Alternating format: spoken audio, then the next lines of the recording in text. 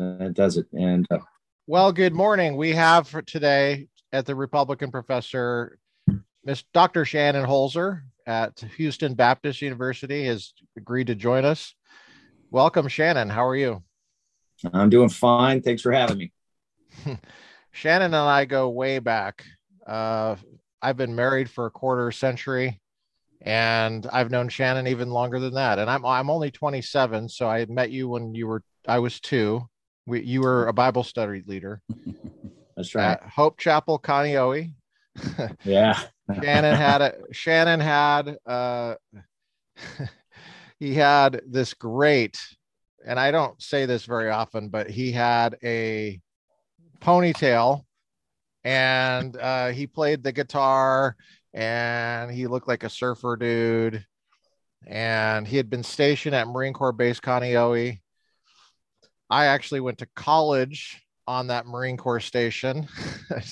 One of the classes I took was state and federal government, which I later got a Ph.D. in. It's kind of funny. Anyway, you were called professor? I don't remember his name, but I remember him, but I just don't remember his name. I have the syllabus somewhere. I'm still traumatized by the Second Amendment section that we had. That was before Heller, and the textbook was a disaster. It was a freaking disaster. But anyway, Shannon served in the United States Marine Corps. Thank you for your service, brother. He's been a pastor. He has, I don't know how many degrees. He's got a PhD from Baylor University, from the Church State Institute, which is just the top in the nation. It's the top in the world, probably, in church state studies. He's got a cool PhD, religion, politics, and society, I believe it is, right? And he had a bunch of philosophers, very famous philosophers on his committee. So he's got a background of philosophy. He's taught philosophy for a long time. He taught in the K through 12 system in crazy California. And now he's holding it down at Wayland Baptist University. So welcome. Thanks for having me again. Yeah, that was your suggestion, if I recall. I was making a decision. One of my professors wanted me to go into entertainment law after my degree at Talbot. And then I was considering all these different PhD programs like Purdue, and I was thinking about going to Florida State. Mm-hmm. And I was going to go there. That would have been pretty fun too. And I was just going to go straight philosophy. And then you said, look, you got to see this thing, this guy, Francis Beckwith, which we had already known. You're like, you got to go learn under this guy at the Dawson Institute for Church State Studies at Baylor. And I was like, well, I got family in Baylor. And I think you used the word sexy to describe the degree. And I was like, yeah, it's kind of sexy. I don't know, man. It's pretty cool looking. And so sounds like something I would have said. Yeah, for sure. And so Francis Beckwith just happened to come into town, and he kind of talked to me. We sat down and had coffee, and he says, yeah, it's kind of a political philosophy degree. You're into that stuff. And JP Moreland was like, dude, I think that's your thing. And I said, yeah, I think that's my thing. So I ended up moved to Waco, and then I came back a couple of years, like you said, and I did teach some K through 12 when I was ABD. And then I just finally went back and finished my dissertation, and here I am. Yeah. Very cool. Very cool. I didn't realize there was so much connectivity between you two before we all got to Talbot. That's cool. Oh, yeah. No, I mean, before. Okay, keep going. You can tell it, Luke. Well, I'm probably not going to tell the same story that you were going to tell, but I was going to say that Shannon is probably responsible for me for 4 of the degrees that I have. 2 undergrad, because we went to the same little Baptist college in Hawaii, Wayland Baptist University. Yeah. And you were the only one I knew that was going there at the time from high school. And then I later knew somebody at work that was going there. And then I checked it out, and it was good. It was actually really quality education. This is a really balanced quality education. And to this day, I still use a lot, I get to teach, Yeah. And it was greatly from it. Yeah, all over the island. Took classes, like I said, on the Marine Corps Station, Hickam Air Force Base. I was living at the time at Wheeler Army Airfield in the Navy barracks. Don't try to figure this out. Yeah. But it's across from Schofield Barracks, which is on the film From Here to Eternity, if you know old films. I was asking my wife, don't say her name, by the way, but I was asking my wife, do you know, when we were watching From Here to Eternity, I said, do you recognize that base? And she said, that's Schofield Barracks. And I said, yeah, that trained you well, girl. I trained you well. Now get back in the kitchen. No, but what story were you going to say? Well, it wasn't as good as that one. No, it was funny because, you're right. It goes both ways. You're like, I'm responsible for your degrees. Well, in the same vein, you're responsible for several of the turns I took. So before Luke was ever getting an undergrad, he was already looking into seminary degrees. And he had all these degrees. And I'm looking at, I remember it's like Northeastern, like, oh, it's in the research triangle. And I'm like, oh, yeah, that sounds cool too. And you had just these stacks of course catalogs from them, from all these seminaries. And you had this one from Talbot. And you're like, this is where your boy goes. And he was referring to William Lane Craig, because I was into, watching all these debates on VHS tapes. Right. William Lane Craig VHS on VHS, and I had his book Reasonable Faith, and I was like, that guy's cool. And you're like, oh, and this guy Moreland's there, and he introduced me to Scaling the Secular City. And so from there, I was like, I can't afford that, because I remember Luke said, yeah, the students drive better cars than the professors do. Anyway, so J.P. Moreland actually was on the island. He used to teach a course at this school called the Graduate International Graduate. Yeah. School. It was actually at our church. It was actually at our church. Yeah. We went to International Baptist Church. It was upstairs. Yeah, that's right. And so he was in town. He'd give a 2-week course on apologetics, and I snuck in, and I didn't pay. I just and I talked to JP afterwards. I said, hey, JP, I want to go, but man, it's just seems so expensive. And he said 2 words. He said, just go. And that was good enough. Sounds like something. Yeah. He said, just go. And I said, okay, I'll go. And so I packed up, sold everything I had, and moved out to California. And this was because Luke had that, course catalog. I swear I got one myself, and I had every course already circled and books, bought before I even was accepted there. And I got there. And so if it weren't for Luke, I wouldn't have gone to Talbot, and I wouldn't have gone to Baylor probably either. I probably would have gone to Florida State. Yeah. So very interesting. Wow. Yeah. Very cool. Yeah. And I got to go to Wayland, so I'll take credit for that. I got a T-shirt out of that. I used to get a T-shirt for everybody I got, in. Wayland Baptist T-shirt. They're like 20 T-shirts. Hey, they have cool T-shirts now. You should get one. Oh yeah. They have the cool. Right. Yeah, it's got the islands on it, and it's cool. And they have a cool. I'm not drinking out of it, but they have a cool. Mug? I should have drank out of that mug this morning. What the hell am I doing? I was drinking out of it yesterday. Anyway, they have the same logo on there with the islands and some Hawaiian stuff. But so now you're at Houston Baptist, and tell us about the kind of courses you teach there. Right now I'm in the government department, and or the Pali Hwy, we just changed names. Figured it'd be better to attract students. But I also teach, over the last 15 years, I've primarily taught philosophy. And cool. So I've primarily taught philosophy. I taught for a while at McLennan Community College, taught their philosophy courses and their courses on Christian history and scripture. That's in Waco, right? That's in Waco. And I taught logic, and I taught, intro to philosophy and ethics.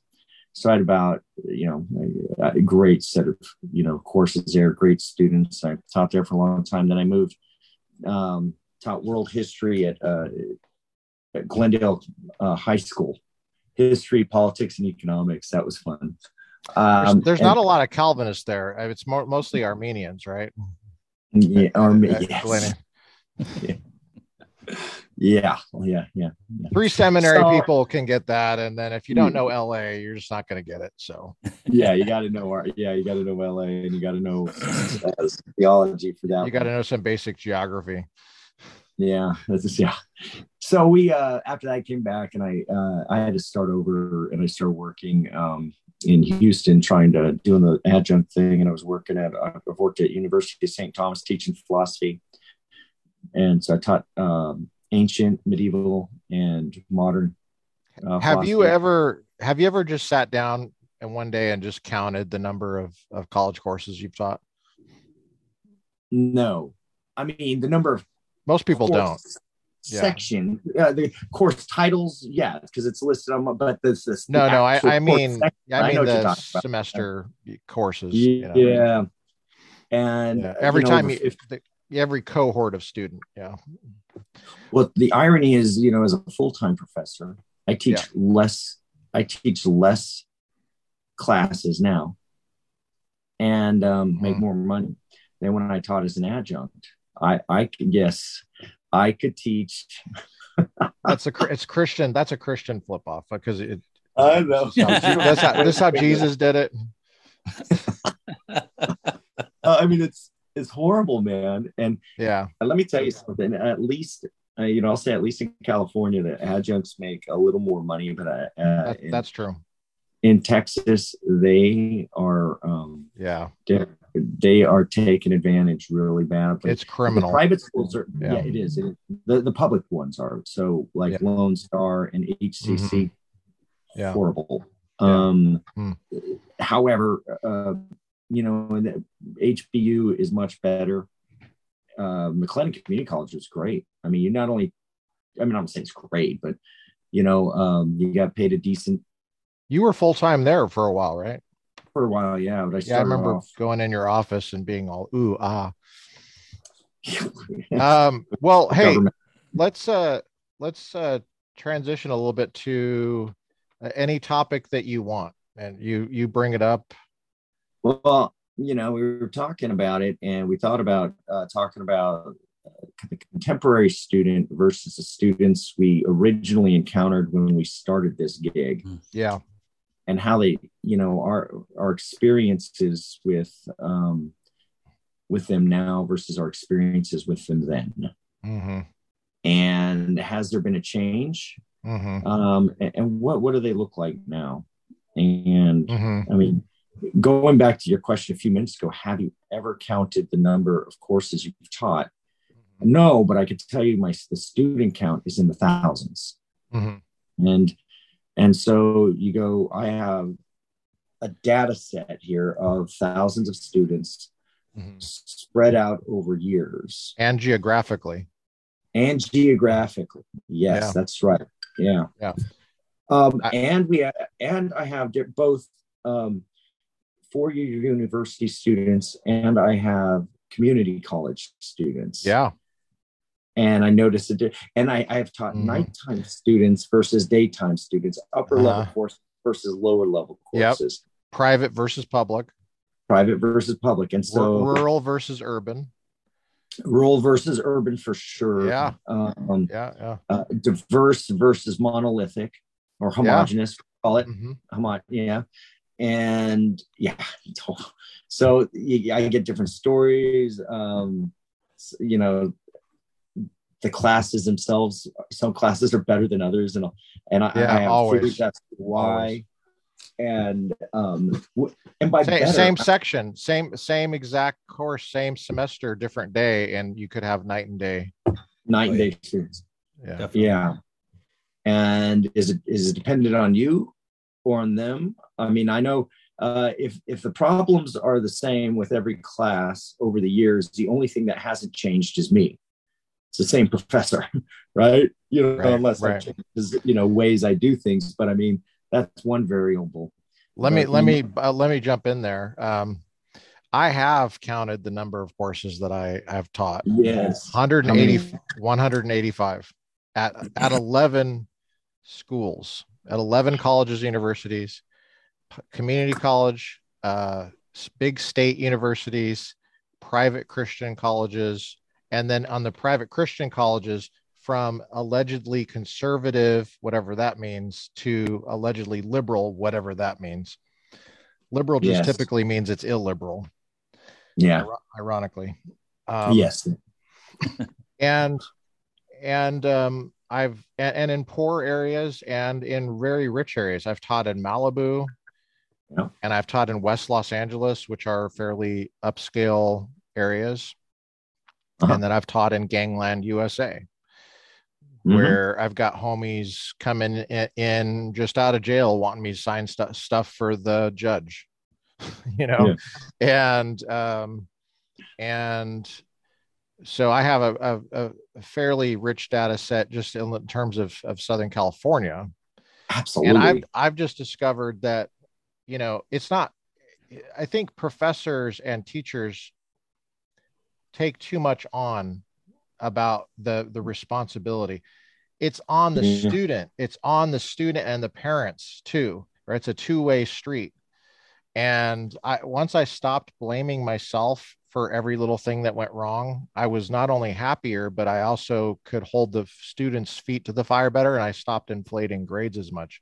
And I noticed that's really what I started noticing the system. The system is designed to inflate grades because of the incentive structure. Yeah. Right. Yeah, that's right. Yeah.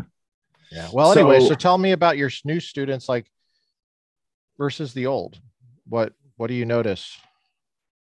Well, let me tell you before that, my experience as a student versus a professor. Yeah. I, as a student, would get grades. And if I didn't like the grade, my first reaction was, I need to get better. I need to work on this. I took it. It hit me as the person being responsible for. What do I need to fix? Right. This mark that I don't like. Why am I getting this exactly? Curtis is an expert at that. Curtis took how many times did you take logic at Biola with Ciocchi? Yeah, I took logic 3 times. Ciocchi. All with Ciocchi. And I was a for that class. I got a D and then a C and then an A. Nice. I was like, okay, I got it. I finally got this. Now I can move on to the next thing. But isn't that lovely? His attitude, Curtis's attitude. He didn't blame Ciocchi. Oh no, it was never his fault. It was like, okay, what do I need? I'm going to keep going. I'm going to. In fact, in my case, I would say Ciocchi was my inspiration.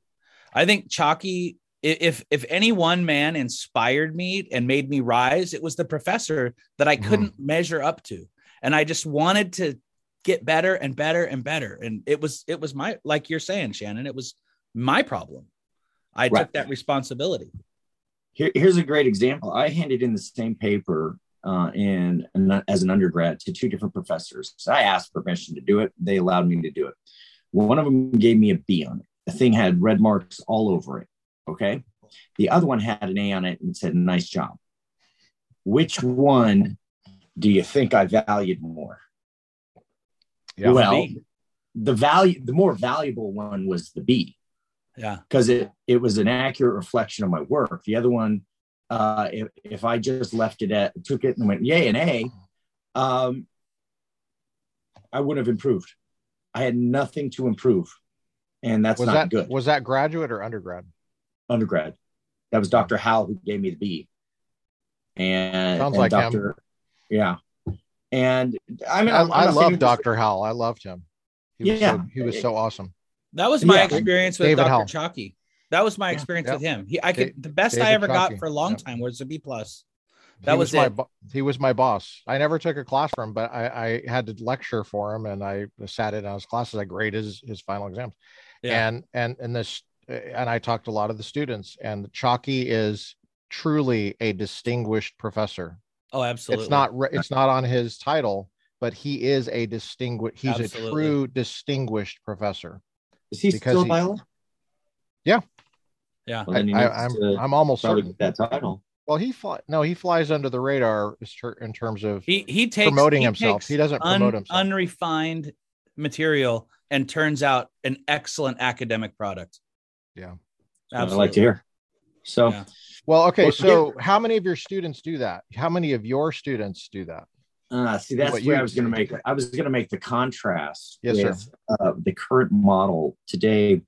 Is there's this attitude about education in general as we've reduced it from a place of education to a place of vocational training, such as we're there to get you.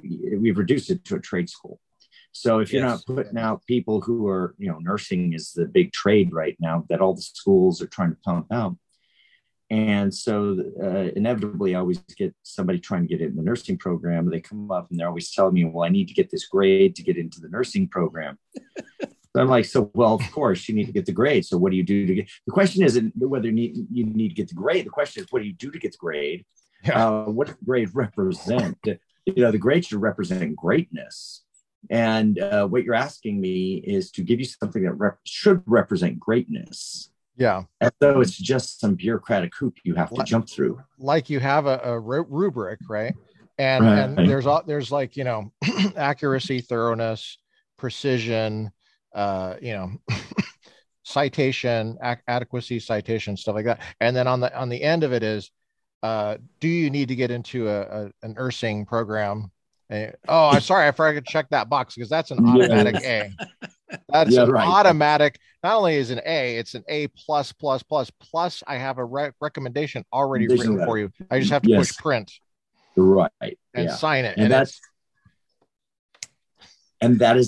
been as the trend has gone to putting people into the vocational model of the education system, and saying they need to get a certain grade level. Well, that inflates grades. It puts a lot of pressure on the professor. How does it put pressure on the professor? Because that's what a lot of people don't understand. A lot of people don't understand what it's like to be a professor. Well, there's two reasons. Well, there's three reasons. Mm-hmm. One, you want to see your students succeed. Okay. Mm-hmm. And so there's a sense of it's hard to give them a D, an F, or something like that, or something. Now it's even harder to give them a C. Two, the pressure from the student tugging at your heartstrings, or I'm not going to get into the program, or this, those types of things. But the third thing is administratively, when the administration, you know that all your peers are given the same marks, and then you know that they're going to go, well, why is this guy? Mm-hmm. Why are all his students only getting B's and C's? What's the problem with this? Yeah. When all the other students get A's and B's and mostly A's in this class, must be your fault. It must be, because it's not the students getting accurately assessed. Yeah, you're either making it too hard, you're grading too hard, or they're not learning the exact same material that they're learning in the other class. So you're not teaching them correctly, so that they can pass the same. We need to have a more closer microscope on you now. You must be something. Yeah. That's what always killed me. Nobody even has to say. Nobody has to say. Well, it comes out. If you challenge it, it will come out. If you challenge it, and you'll see what happens. There is a lot of people don't understand the way the structure is of the university and schools. The way it used to be back when my family founded Harvard and Yale, like, the Mathers, and I'm just keeping track of time. So every 10 minutes, my alarm goes off. So we're now in between 20 and 30 minutes now. Okay. So they didn't have a huge administration. They had teachers. They had the president of Harvard. Increase Mather was a president of Harvard when Cotton was a student there at 11 years old, by the way, studying Hebrew, Greek, and Latin, and logic and rhetoric at 11 years old. Of course, he didn't have an iPad. So, but they didn't have a dean or anything like that. So now there's a cadre of six-figure bureaucrats. They don't teach. What do? They sit around waiting for complaints. And then when a complaint comes, then they focus and channel their energy on faculty that don't make near that much and are just trying, and faculty that oftentimes have no idea, am I going to have a job next semester? I've worked for 11 years to have this training to be able to impart this material that I'm very excited about and I've given my life to.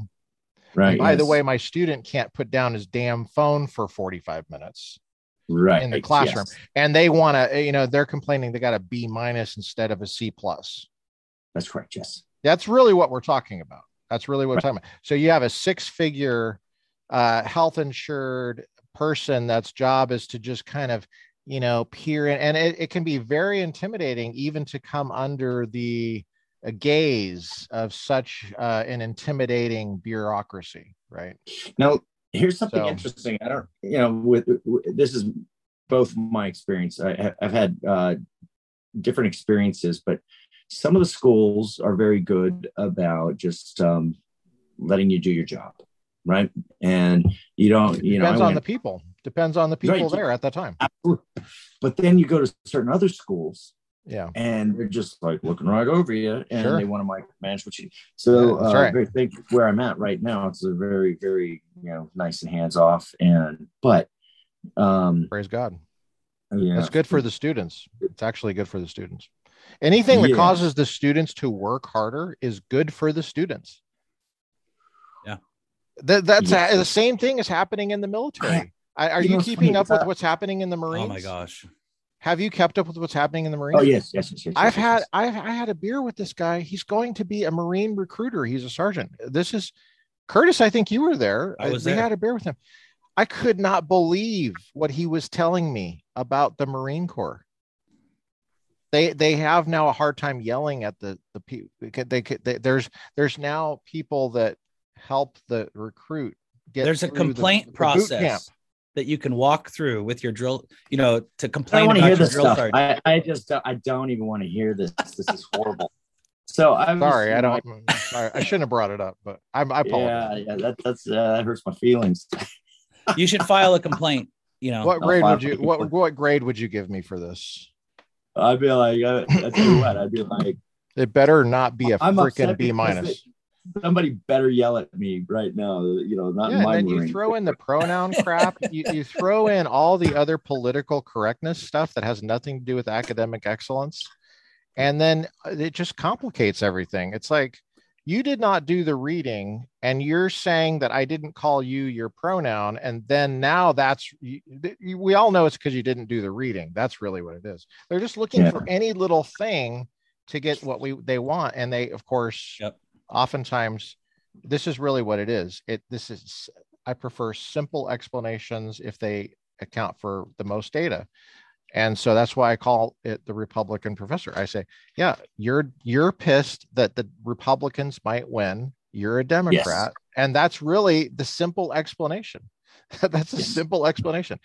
And that's, a lot of the Republican professors I've known, they get all of a sudden investigated for views they have about a certain virus, or they didn't use a pronoun, or they have academic excellence, and they're demanding academic excellence from the student.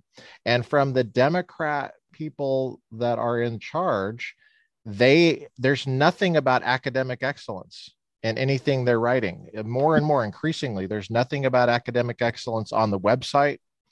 It's all there's tons of other stuff on the website. Activism. You can't understand activism. Yeah. There's nothing about academic excellence. So here's a lot there. I think what is going on in education is this rise of classes such as gender studies, cultural, studies, ethnic studies, and when you look at the diversity and inclusion, Jordan Peterson calls it die. Yes. And when you look at the syllabus, in which I've looked at the syllabi on these, you actually it's like a dance class. You can't just take these courses and learn what they're teaching, understand a different viewpoint. To take these classes, much like a dance class, to take a dance class, one must dance a dance class, right?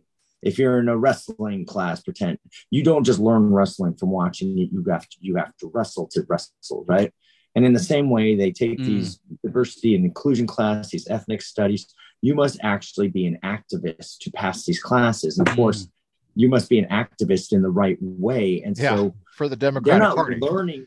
Yeah, that's correct. They're not learning any. It's a way they use the university system. Yeah. To get these students to be active for the professor's worldview. Yeah. You're not going. That's a really good point. You're not doing stuff for the NRA.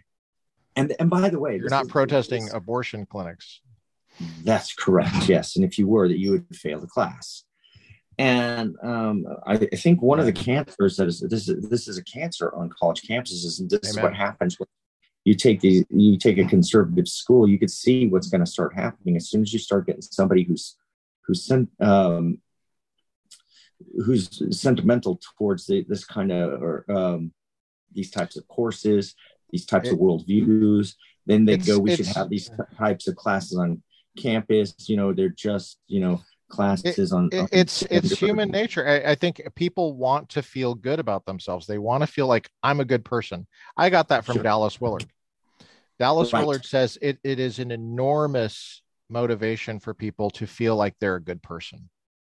Yeah, absolutely. And you can explain almost everything you're saying by that observation that people have an overwhelming desire to feel good about themselves. I'm a good person. Right. And the flip side of that coin is the phrase that we've heard before that the road to hell is paved with good intentions. Well, this is just an interesting political phenomenology that, by the way, this is my opinion, and it doesn't necessarily reflect any of the podcasts that I run, like the Republican Professor. Just want you to know, so in case I get fired from my own podcast. Yes. Oh, I see. Yes. But my observation is that democratic activism makes people feel good about themselves more readily than Republican activism, because Democrats have mastered the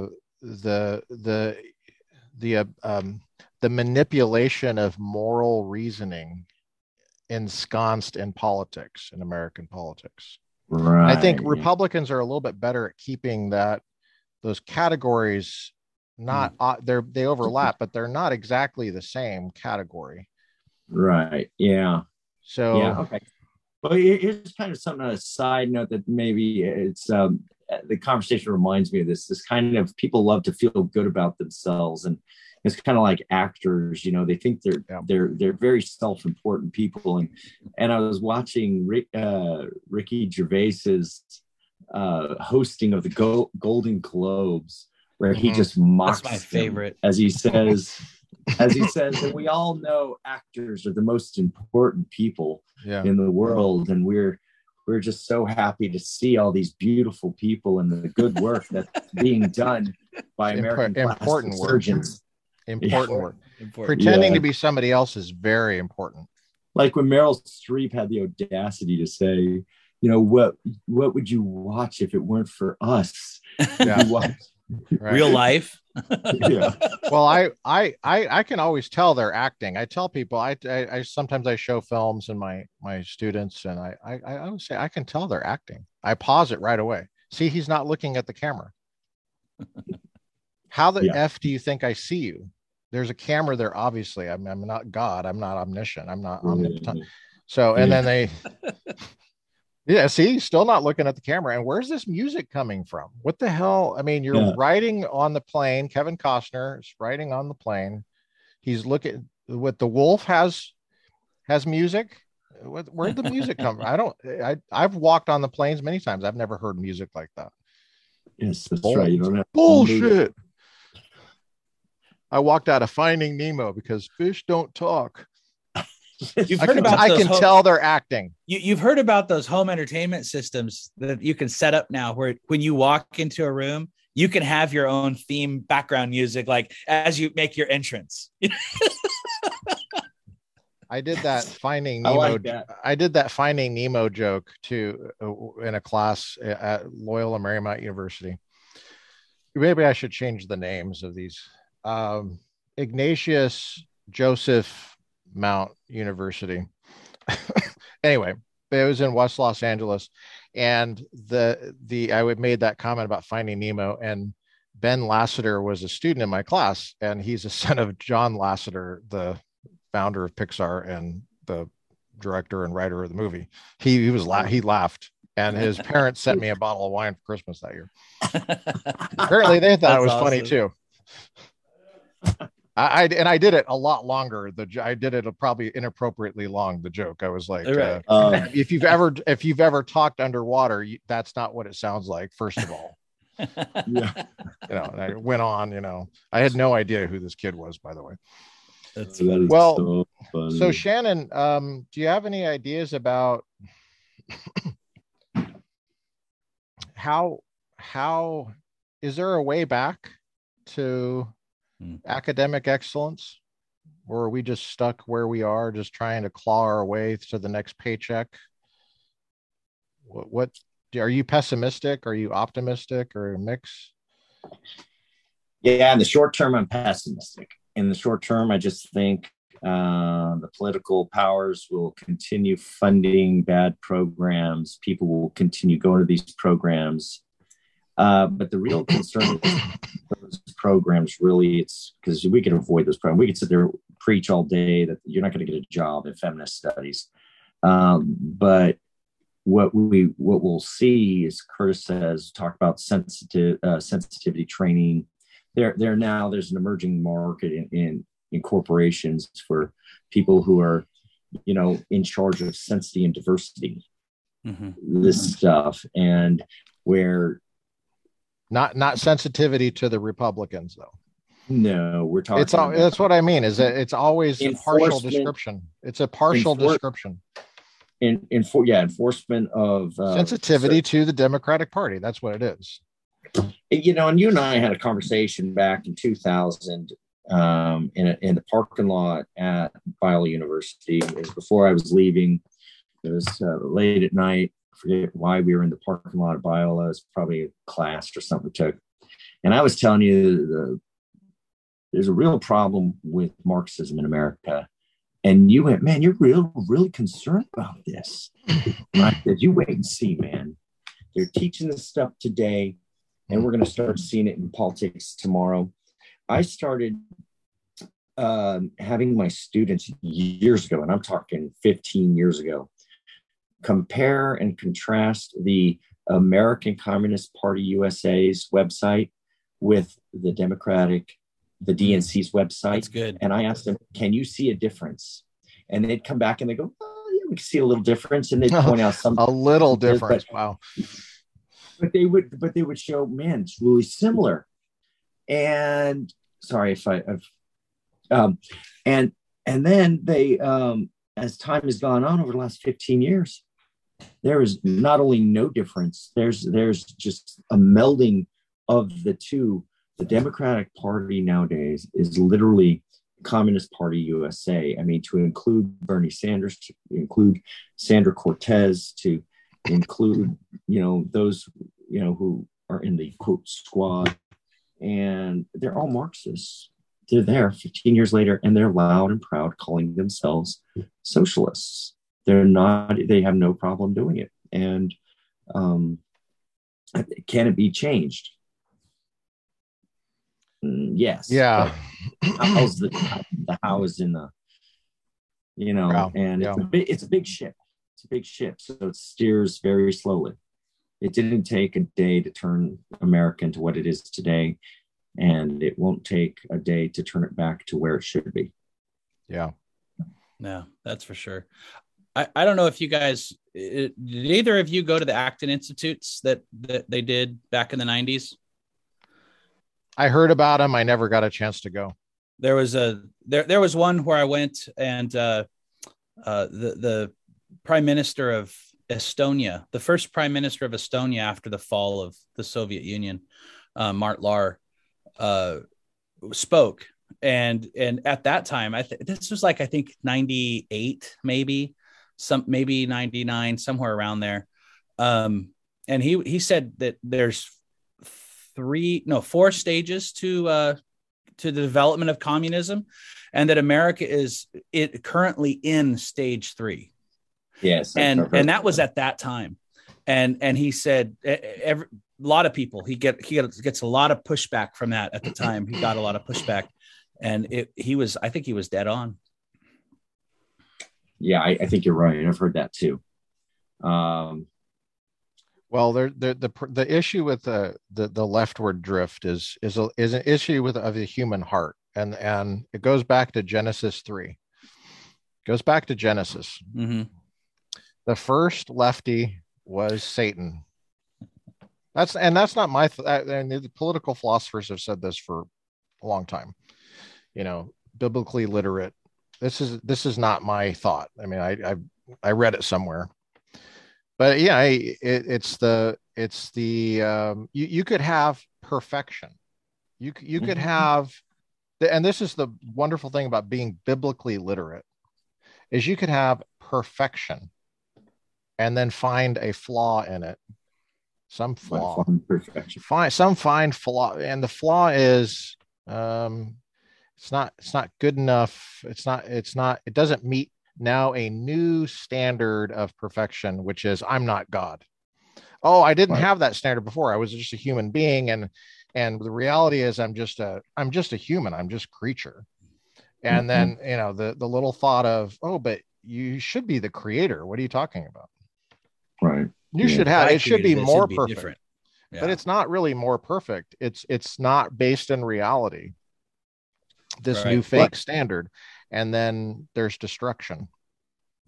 I think the left majors in all the vices. I mean, jealousy is one of them. I mean, and you look at it and you go, we got to take from the haves so we can give it to the have-nots, and you pretend that is somehow a virtue to take from those who have created and to give to those who have not, to those who have earned something, to those who have not earned something, and somehow you feel like you were somehow justified in doing so, and you're a hero for doing so. You've turned a vice into a virtue. Jealousy, and then you can go all the way down the table of vices, from pride to the defense of wrath, burning down cities, in the name of your favorite cause. And then when somebody has a peaceful protest, mostly peaceful, but like imagine the right, they go out there and they do their best to behave. They put all their cups in the trash cans as they leave, and now these are insurrectionists, and sure. Yeah, the Lawfare podcast was talking about weaponizing drones, how average everyday people could weaponize drones. Back in 2012, they were talking about this. And and you have the most heavily armed political party in probably history, right? And what they're doing on a certain day is getting a bit rowdy, and now that's an insurrection. It's like, no, I think it would have looked differently if it was really an insurrection. You don't understand what you're talking about. It's like, but the federal courthouse in Portland is totally bombed and occupied, and that's just, it's just a protest. Mostly peaceful. Yeah. Mostly peaceful. Yeah. The other one isn't even mostly, violent. It's, absolutely without a doubt. Every last grandma there is an insurrectionist. Yeah. They just also happen to, be quite forgetful and left all their guns at home. Right. Right. We've got 500,000 people there, and I tell people, man, that's the worst insurrection ever led. I will say that Republicans aren't the best at protesting. I mean, we don't have all the practice that the Democrats and socialists do. So, you get them all together and we're like, what do we do? Is this what we're supposed to do? Like, well, I guess that didn't really work out that well. I mean, we need to practice more. I guess we're not, we thought we did it right. And then, now we're, in jail now for a long time instead of just, 12 hours like Kamala Harris has bailed out people. Yeah, that's right. She's bailing them out. And then, Republicans just let our own rot in jail, I know. It's crazy. We could use a little more practice. Yeah. So we'll find some more things to protest. Shannon, I want to have you on as much as possible talking about all the stuff you're an expert in, because I know you're an expert in tons of stuff, but it's always interesting to hear you talk about students. And I know got to be careful, because you have current students and you don't want people going, are you talking about me? And oh yeah. Then you have to say, yeah, actually I was. Yeah. But the funny thing about that is you could describe probably any one type of, I just started listing off characteristics. Mm-hmm. And somehow somebody's going to personalize that and go, that's me.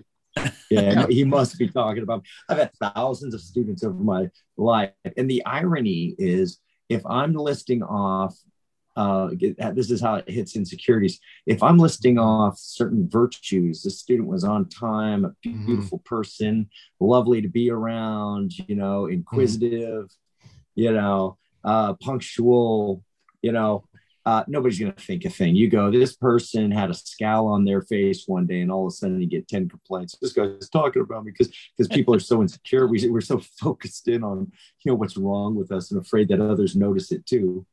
We've become quite narcissistic in that we've pierced through people's facades, It doesn't take much. God, they see me as I am. Oh no.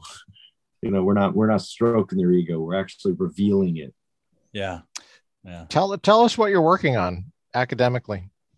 Academically, I've got a couple things. I just published a highly controversial article that will be coming out soon in Trinity Law Review, and it's natural law, natural rights, and it's a sequel from natural law, natural rights, and same-sex marriage.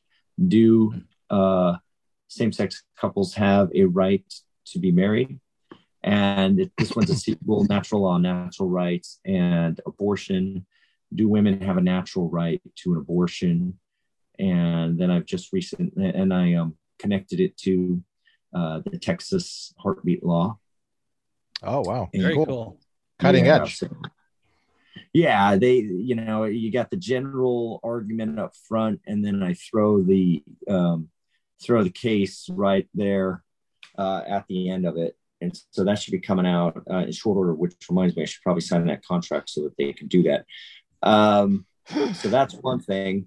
The other thing, I'm, as you know, and you're part of it, I'm editing a 2-volume set on religion. It's a handbook for Palgrave. It's the Palgrave Handbook of Religion and State. It used to be Church and State because there is more than one world religion. I broadened the thing out to include every country in the world. Oh no. Almost, man. It's crazy. I've got 72 chapters in it right now. And I asked Robert Audi several years ago. Robert Audi, he edited the Cambridge or Oxford. Let me see. Cambridge. It's Cambridge. And it's right behind you. It's that yellow one. Yeah, the Cambridge Dictionary of Philosophy. Yep. Yeah. And I asked him, I said, what was that like? And he said, oh man, don't ever do that. And I was like, okay, yeah, I'm going to go do that. You're doing that now. So I go and I get the bright idea. I'm going to go edit Shannon, there might be people that are watching this that have no idea about the contract. And do you get paid a lot of money for this? They have no idea. So tell us, do you get paid any money for this at all? For when you sign to do all that editing? And how many millions of dollars are you pulling in from this? At least $0.00003 million. So basically you're doing it for free, basically, right? Oh yeah. I mean, given if you divide, a lot of people don't know that. Yeah. You're doing it for free.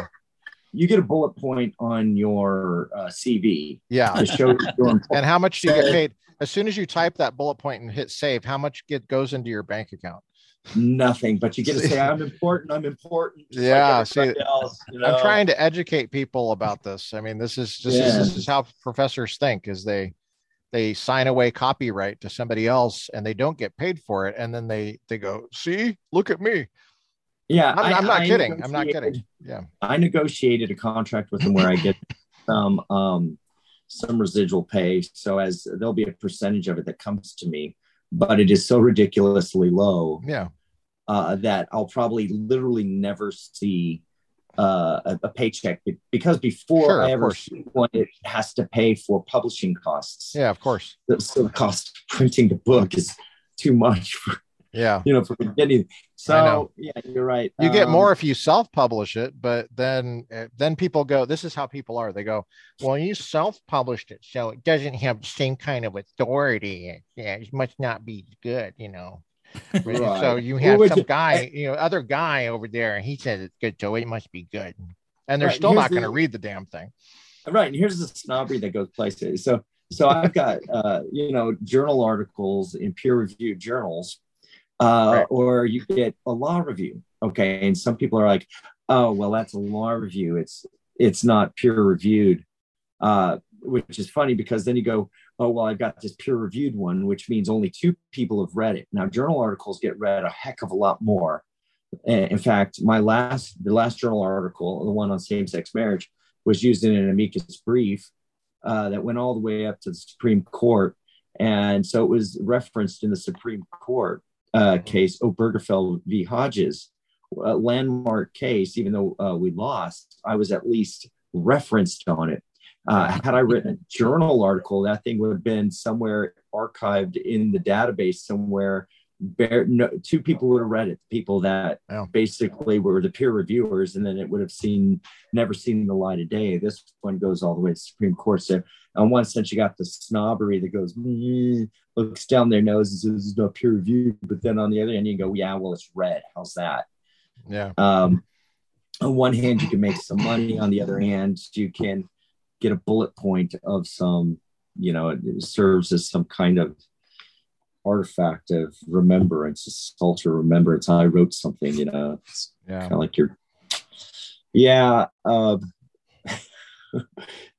how we establish pecking order in the academic world, I suppose. So how long we have CVMV. If students read these things, if they actually read these really arcane things that people write, I would say, okay, more power to you. There's this view that if you write it, you should be compelled to write it, and not compelled for publish or perish reasons, but that you believe that the idea is important enough to get out. Right. Yeah. The idea is important for the idea's sake, not for the sake of me getting tenure.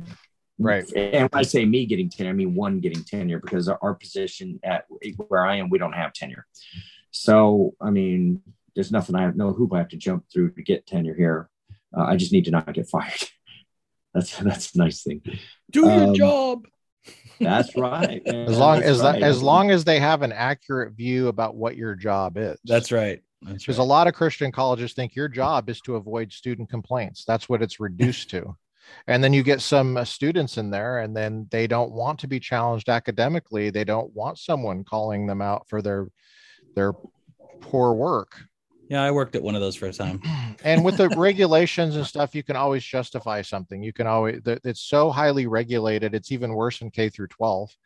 Yeah. You have the Title IX nonsense that Betsy DeVos put on pause, thank God, which look at the response that the Democrats had for Betsy DeVos. And they invented the Title IX nonsense. They invented all of that.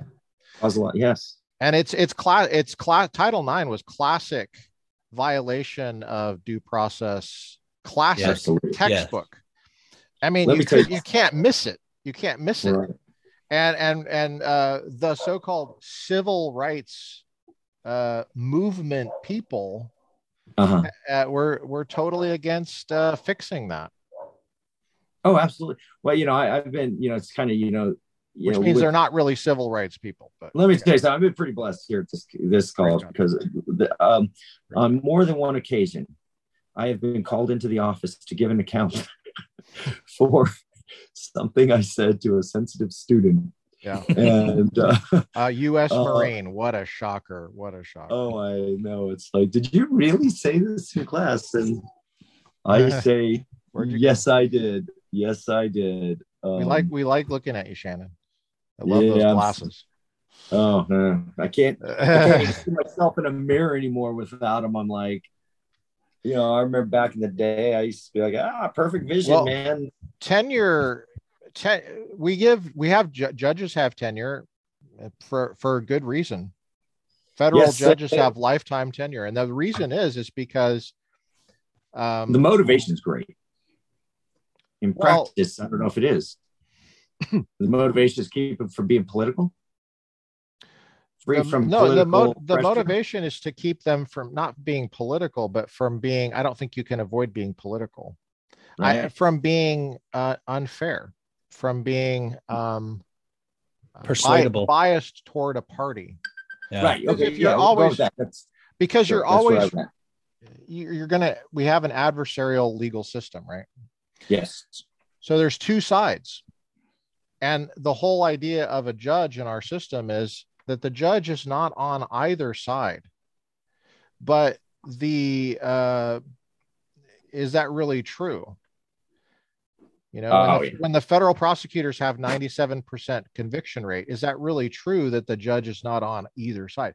Well, separation of powers is, if you chip away at the separation of powers, then the judge is not really neutral, because after all, the judge works for the government, and the government is one of the sides in a prosecution, a criminal trial. Now, in a civil trial, that's not necessarily the case, right? Yeah. But you know, a lot of these don't even go to trial. Most of them don't go to trial. They're plead out, because of the power the government has. Absolutely, just the threat of the But the judges, the way it was designed is that they want at least the possibility of a good person in there that can be fair, right? And you don't have that possibility if the judge is wondering, am I going to get fired over this? If so, then I need to be looking at my next gig, and look, one of the parties in this case is hiring. That's a far worse situation. But you're in a similar situation as a professor, because you are now judging the students' work. Yes, you work for the university. Yes, you're part of the government, but you're and it's not exactly adversarial. It shouldn't be. Of course, the student is always biased toward a higher grade. I've never had a student complain. Well, actually, I did have one student who had Asperger's. He complained that I gave him too high of a grade. One student. I gave him an A minus. He said I should have gotten a B plus. See, these are the numbers. Yeah. He didn't complain. He came to me. He didn't complain officially. But how many people have gotten a B plus and they said they should have gotten an A minus and they made a federal case about it? I've lost count. I did this once. I didn't like my grade. Okay, I went and I was like, I think this is an A paper. And I remember I saw a stack of papers, and on there, there was an A paper on the same topic. Turned it in, and I read through it, and I went, nope, that's an A paper. My paper's a B plus paper. When you write, you write. Thank you. I stand corrected. I am out of here. And I learned a lesson. I learned what an A paper looked like, and I knew mine was not. Yeah. And so it was a humbling but beneficial experience. There should be a process for students to go through an experience like that. That's more thought out. That's more well thought out than it is now. I mean, you accidentally had that experience, right? It wasn't part of an orientation.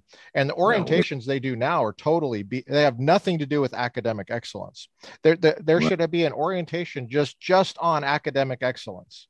Like, why are you here? Right. Why are you here? You know? And by the way, I'm going to be walking through, if I was the president of the college, I'm going to be walking through the library on Friday. I want to see how crowded it is. And I already know it's not going to be crowded. And I already know if it is crowded, it's probably raining outside, and everybody, I know what you're doing. You're on your devices, but why are you here? You know, really get them to focus on, why are you here? Have you ever studied logic? Have you ever studied logic? Do you know even what an argument is? Yeah. Can you read Latin? What can you do?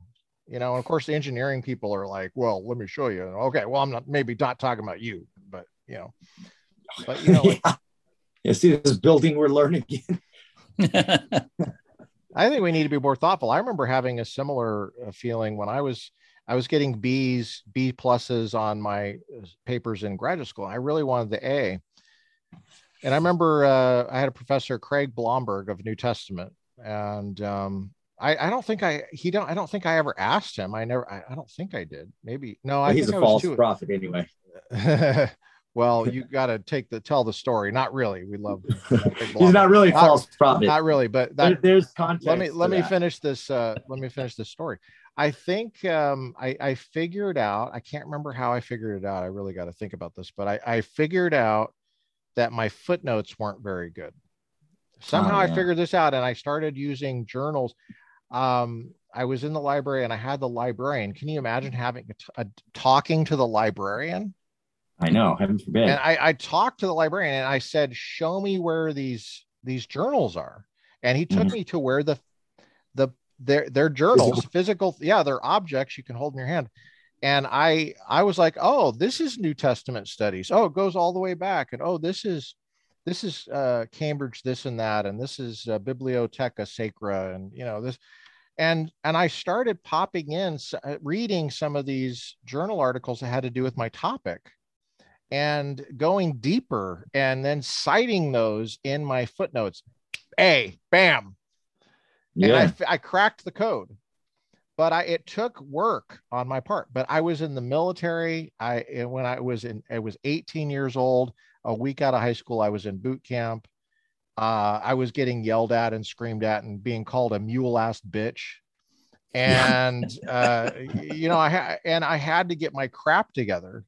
I'm not saying I do have my crap together. Obviously I don't, but I as opposed to my other high schoolers that were smoking pot and getting high and staying up till 3 a.m. over the summer, I was up at 3 a.m. all right in San Diego, and the Marines across the fence were definitely up because I could hear them, and they never shut up. They were constantly marching and yelling. And anyway, but yeah, I mean, I had a different attitude.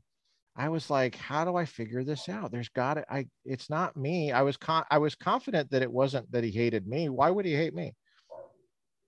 Right. I mean, if you got a chip on your shoulder and you constantly think people hate me, I've heard that people hate me because of because I have a darker skin tan or whatever, or because my last name is this, or my hair is frazzled or whatever.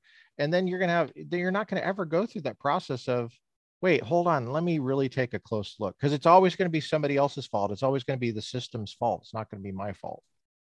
Yeah, it doesn't leave room for personal growth. You can't do anything. Just want to let you know, if I pop out of you here, it's because my thing here is losing batteries pretty bad. Okay, all right. Well, you want to wrap this up? Let's I want to keep going. I'm having a great time, but I just want to let you know that it could die at any second. Okay. And it the last time it went down, it said, this thing is out of batteries, got like 3% left. So okay. So but we want to have you on a lot. So man, I like it last time. Oh, very good one. Curtis, I'm loving your background. That's awesome. That's not virtual, by the way. That's a snippet of my own personal library. Those are real books. That's right. They're real. I can actually open, I can open it up, and Curtis is in Texas too. Pull out the that's awesome. That's a good thing. Well, welcome home, and one day we'll get you out here. I have to say too, when you pulled that other one, I was like, I have that, but I didn't want to get up to. Let me tell you, that thing was so valuable when I first started taking philosophy. And absolutely. I mean, every word in every sentence there'd be a word I'd have to look up in that dictionary. Yeah. And I'd have to read a whole article on one word. On a word. And that's right. Like, oh my God, man, this is like, I'm never going to get through this. That's how it's done, though. It's done it's done push up by push up. This is what is no way to get around writing. Yeah, I remember thinking, That's you know, I remember having a discussion with Geivett. We all love Geivett, right? Absolutely. Yeah. Doug Geivett. He is a distinguished professor of philosophy. Absolutely. Absolutely. He was the one that introduced me to the idea of what you just said. Like, no, how you write concisely is you understand the entire work behind why we have that word. Yes. Whoa, it blew my mind. But that's what I did. I had to read everything. We got to have an episode just on the Geivett Précis. Oh, totally. Yeah. If you know, you know. That's right. I've got some stories about that one. I didn't leave your podcast. I am looking for. We like looking at your butt, Shannon. Thank you. Well, you know, I do a lot of work, but you had some work done on it. Yeah, got those implants finally. Look at that. Here, let's see if we can find the. I'm trying to get this thing. I see something. Oh, there it is. Go. Oh, cool. You know, nice. What is that? That's epistemology. That's my epistemology course pack from 2000 from our Doug Geivett. And Doug would be proud right now. When I teach my classes on epistemology, whenever I get an opportunity, whether it be here or the University of St. Thomas, mostly there, because I'm in government here. But that I still will go back and make reference to that and show my students. This is one thing going back to students, you know, I ask these students, I go, how many of you keep your books? Now, of course, books are now online and they rent books now. Yeah. And so it's like you can't keep your own. That library you have behind you is representative of your education, of things that you accumulated. And idiots. I mean, I still have Mounce's Greek on my shelf, the Brown Driver Bridge. Sure. Yep. And Art Bauer and Gingrich, and I have them in hard copies. There you go. Why? Because they're part of, you know, but you talk to students nowadays and they're like, they can't even sell their books. They're just throwing them. Some of them are like, I don't want this anymore. Yeah, because they don't read. They don't read. They didn't read in the first place. They're not curious. That's the problem. They're curious. They're not curious. You know, I was insatiably curious. Yeah. Yes. And I think the reason here, because we valued our discipline for the discipline's sake. Mm-hmm. Okay. And we didn't value it just to get a job or just to get a piece of paper. Right. Okay. And some of I go, are you here to get an education or are you here to get a degree? And I make a distinction. One is a piece of paper. One is what that paper is supposed to represent. That's right. And unfortunately, most of them will, if they're honest, will admit they're there for the degree more than they're there for the education. Yeah. But there are curious people, and those are the people who belong here. That's true. But of course, there always are some. Yes, that's true. Now, don't get me wrong.